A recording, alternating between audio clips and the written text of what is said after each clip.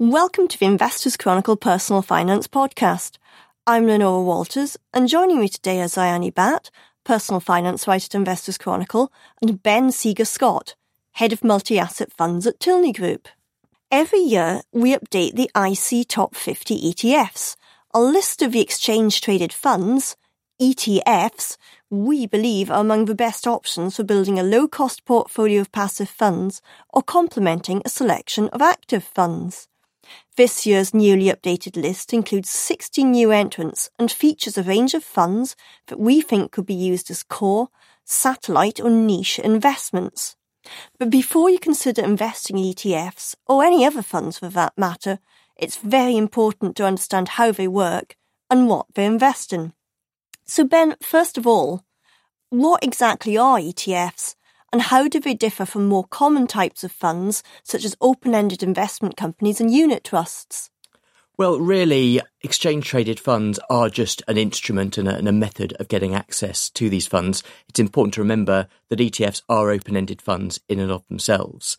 So at a structural level, the primary difference is the way you access them, and that's through the stock exchange rather than primarily with the fund group. Or if you're on a platform, then the platform will engage with the fund group once a day. With an ETF, whilst they're open-ended, they trade throughout the day. So that brings with it various exchange factors. So you need to consider trading costs, elements such as premium and discount. Those tend to be a lot smaller for ETFs, but they do still exist. And also bid-offer spread. So the additional considerations when it comes to trading on an exchange. I think a lot of investors tend to conflate ETFs with passive investments because overwhelmingly, most ETFs at the moment are passive or some sort of systematic. There is no reason that an ETF has to be passive. They lend themselves quite well to the strategy, but increasingly we're starting to see some active ETFs as well. Okay, that said, you did say that most of the ones, certainly in London, are passive funds. So why would an investor want to invest in a passive fund and basically track a broad index of the price of an asset rather than try to perform it as they might with one of their active funds? Simply put, it is very difficult to consistently outperform an index. A lot of academic literature suggests most active managers fail to outperform an index over the long term. But I think even logically, that makes sense. If you consider an index to be the average of all the investor positions, effectively your average investor. So by definition, half are above average and half are below average. And then once you take into account costs, by definition, simply following that logical progression, you would expect most active managers to underperform in what is a zero-sum game. So that's not to say there aren't good active fund managers out there. And obviously at Tilney, we do a lot of research to identify very good managers. But I think the challenge is identifying those, and it is very difficult. I think a lot of investors, rather than playing the game and trying to take on that variability in return around an index, will simply say, I will just get broad exposure. Really there, you're harnessing the market risk premium. If you diversify very broadly, equity markets in particular in the long term tend to be upward moving with a high level of risk around it.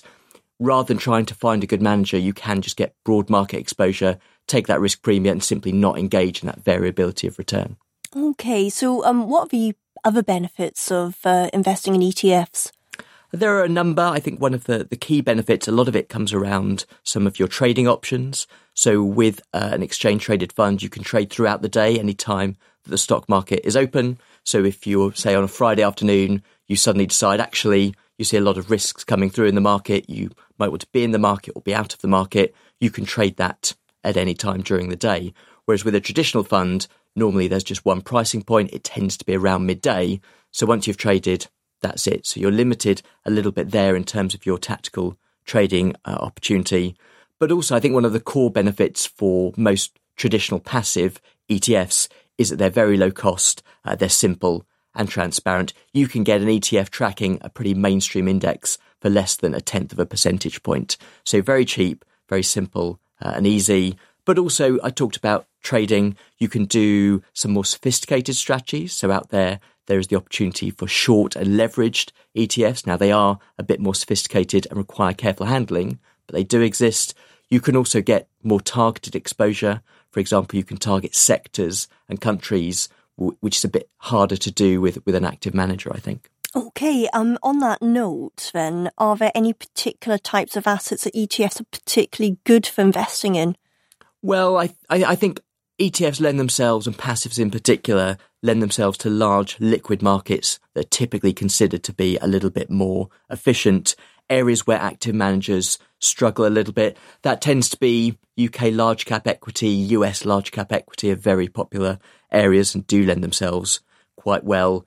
Government bonds and areas such as gold. Technically, gold is not an exchange-traded fund, it's an exchange-traded commodity. There are some technical differences, but those areas that it's difficult for an active manager to add value and where there's liquidity do tend to lend themselves very well to exchange-traded fund use. Okay, now do you hold any ETFs in Tilney's multi-asset funds? And I mean, what role would you say, if the answer is yes, do they play in your portfolios? Well, fortunately, the answer is yes. They in our core portfolio range, they really play two different roles. One is around liquidity. These are areas where you can get liquidity so you can trade relatively quickly. You can use it for implementing tactical asset allocation calls quickly and efficiently. We also use them in areas where active managers tend to struggle. So those are two different areas very specifically. We also have a passive range that obviously uses a lot more ETF exposure as well. And burning question, do you hold any of the IC Top 50 ETFs? I do. There's two in particular, and actually it's useful. It ties in with those 2 points very specifically. So on the list, the iShares Core FTSE 100 UCITS ETF for exactly the same reasons in the magazine. It is very cheap.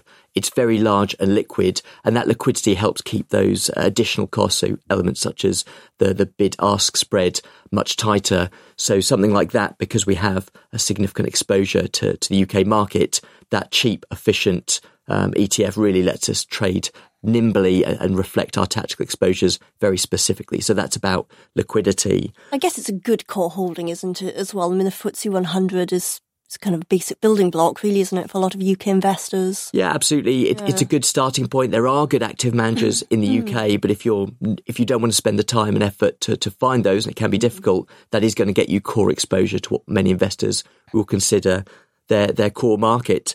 One of the other areas we also have exposure through, so I talked before, it's about liquidity, but also areas where active managers struggle. I found it very difficult to find, particularly in the US, equity income where a manager can consistently outperform. It is a very challenging market. So from that regard, we use the SPDR, the SPDR S&P US Dividend Aristocrats. That's also on the list. It provides a good level of equity income yield, but importantly, because it looks for its strategy, invest in those companies that have increased their dividend yield each year, that is good in terms of allowing you to access some of the growth in the market, but it also acts as an element of a quality filter. So not companies that might pay a high dividend one year and then stop, but it really speaks to the quality. Okay, now we've talked a lot about the benefits of investing in ETFs, but there's always two sides to a story, isn't there? So what are the main risks of ETFs? I think that there's several risks to consider. Perhaps first and foremost, I would really highlight liquidity risk. You are limited ultimately in terms of liquidity of an ETF by the liquidity of the underholding asset. There is no magic ability of ETFs to suddenly make an illiquid asset class liquid. Now, I think the reason some people get confused in this area, it can reduce the frictional trading cost. So if you want to sell a particular asset class and I want to buy it, particularly areas like high yield bonds, in a two-way market, we can trade an ETF and that surface level, there's a lot of liquidity. The problem comes if lots of people are buying or selling, at some point you need to be buying and selling a less liquid asset class. And I think if investors don't fully understand the liquidity profile of the underlying asset class, that's where challenges can come in. But there are other areas as well. There's exchange risks. So you need to be familiar with trading on exchange, particularly if you have challenges in secondary market. If you have a market that's dislocated and not functioning efficiently, these trade on exchange. So you need to be sort of conscious on that. And of course, user risk. If you're buying an ETF, all of the onus is on you. There's no human active fund manager to say, okay, I see dangers here. I'll put some assets to work in this area. It's all on you. You have to understand what that ETF is doing in fine detail, and really the investment strategy is on your head. Okay, so picking up on that then, are there any kind of investors that ETFs probably aren't a good idea for? I think it depends on, to some extent, the investor and to some extent the ETF. As an investor, if you're going to trade ETFs, you need to be comfortable trading on exchange. There are additional points to consider, the bid-offer spread we talked about, particularly trading costs. Trading costs are often fixed, so that can mean for smaller sums, those trading costs tend to be higher, but for larger sums, that relative cost is somewhat lower. So you need to be comfortable dealing with brokerages, dealing with on-exchange issues. You also need to understand the investment strategy in detail. Something like a FTSE 100 ETF is probably going to be relatively straightforward. But if you want to get factor exposure, maybe you're looking for a value tilt. So you might well say, fine, yeah, I think value's good. Okay, what measure are you going to use? Price to book, price to earnings, forward or backwards looking. You really need to be able to get into the detail of the strategy if you're going to be invested in some of those areas. And also if you're going for slightly more sophisticated areas, short equity or leveraged ETFs, those can be much more complicated. And really you'd have to be, I think, a more sophisticated investor to really use those effectively. Okay. Are there any areas that perhaps ETFs are not so good for and that you might be better investing in via an active fund? I think it really sits along a continuum between the best areas and perhaps the more challenged areas. But I think areas such as alternative investments really are likely to remain the domain of active management for a long time. Absolute return type strategies, infrastructure, physical property, those more alternative areas, it is difficult for ETFs to replicate effectively. Also, the less liquid and less efficient areas of the market, so small cap, some of the niche investments, areas such as your sort of deeper ESG type investments, it's going to be difficult, I think, for ETFs to replicate anytime soon. If you can invest in ETFs and want to do it, before you go ahead and do it and you're choosing a fund, what features of the ETF should you check in particular before committing any money? Well, it is good to have a checklist, and at Tilney, before we invest in any ETF, we have quite a long checklist, but I'll just sort of highlight some of the key areas. Firstly, it is understanding the index and the methodology. So what's the index doing, but not just how it works, what are the consequences? For example, you talked about value investing and value factors. So a lot of people say, yes, I understand value, you're just buying cheap stocks. But do you understand the consequence of those? For example, a lot of value tilted factors have higher financials exposure. So it's really understanding in detail the methodology. When it comes to the structure of the ETF, the areas to consider is firstly its structure. So is it physically replicating, or does it use some form of synthetic or derivative route to investing that can make it more complicated? Where is it domiciled? If you have an ETF that's domiciled, for example, in the US, you might be subject to withholding tax if you're a UK investor. So where it's domiciled can have important considerations as well. Any particular good domiciles to look out for with an ETF if you're a UK investor? Because as I understand, there aren't actually any domiciled in the UK, so it is a case of looking abroad. Yeah, for a long time it was functionally impossible to domicile an ETF in the UK. The government changed the rules a few years ago, but a little bit too late because everyone has their structures in other markets. Yeah. Luxembourg and Dublin tend to be the most favoured. In particular, and again, I note it is in the top 50 ETFs. There is a double taxation agreement between the US and Ireland, and there isn't between the US and Luxembourg. So a lot of US ETFs tend to get domiciled in Dublin. But Dublin and Luxembourg are sort of go-to centres. For legacy reasons, though, there have been some in other jurisdictions. So 9 times out of 10, if you go online, you'll be able to see it's Luxembourg or it's Ireland, but it is worth checking. With London-listed ETFs, and I think maybe make clear to our listeners, a domicile is completely different to a listing. So we're obviously talking about London-listed ETFs. Yes. But these ETFs are domiciled mostly in Dublin and Luxembourg, and a domicile is different to the actual place of listing. Yes, absolutely. The domicile is where effectively the fund is based, and then it can trade on many exchanges the same way that a company can have its operations in one country but be listed elsewhere. So you do need to look through, see where the fund is actually sitting. Yeah, and just again for the sake of our listeners, I will add that our IC top 50 ETFs are all London listed, so no problems. They're all listed in London. Absolutely. So that's around domicile. The other areas to consider are costs. And again, very important to look at the total cost of ownership. So not just the investment charges. You need to consider elements such as the bid-offer spread. It's also worth looking at any of the premium and discount if you can get that sophisticated. But really considering it in the whole, how long are you going to hold it for will also be a consideration. And as well as that, the important element I would stress is around reporting status. A lot of ETFs will have UK reporting status, but this is an important differentiator. Reporting status means that any gain or loss can be taxed as capital gain. If an ETF doesn't have reporting status, then all of those returns will be taxed as income, and that can be an important tax consideration as well. So I look for that, and finally I look for their securities lending policy. Do they engage in securities lending? That is where the ETF can take its existing stocks that are in the ETF and lend them out for a return. Now that, on the one hand, provides more revenue to the ETF, which is a benefit to the investor. It also introduces further risk. So just take a look, see what level of securities lending your ETF engages in, and just decide whether or not, as an investor, you're comfortable with that.